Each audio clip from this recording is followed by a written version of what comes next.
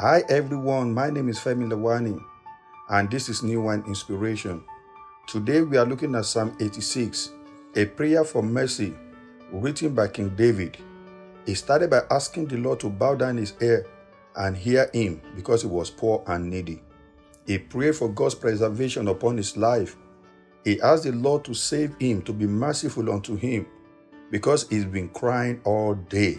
He asked that the Lord will make his soul to rejoice once again. He asked that the Lord, who is good and ready to forgive, and also that who is abundant in mercy to all who call upon him, should have mercy on him. Are you there today? You are asking the same question, making the same prayer. In fact, you might even be in the same similar condition to what David was.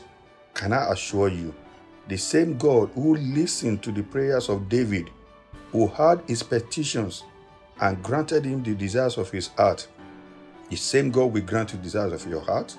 He will take care of you. He will sustain you. He will keep you. He will lift you up. He will put smiles back on your face. He will take you and make you stand on your high places.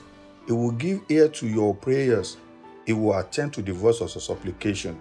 In the days of trouble, the Lord himself will be merciful unto you. Even among the gods of the earth, or whatever things people call God, the Lord himself will show himself strong and mighty on your behalf. This is because our God alone is the one who does wondrous things. He will do wonders in your own life. He will teach you his way.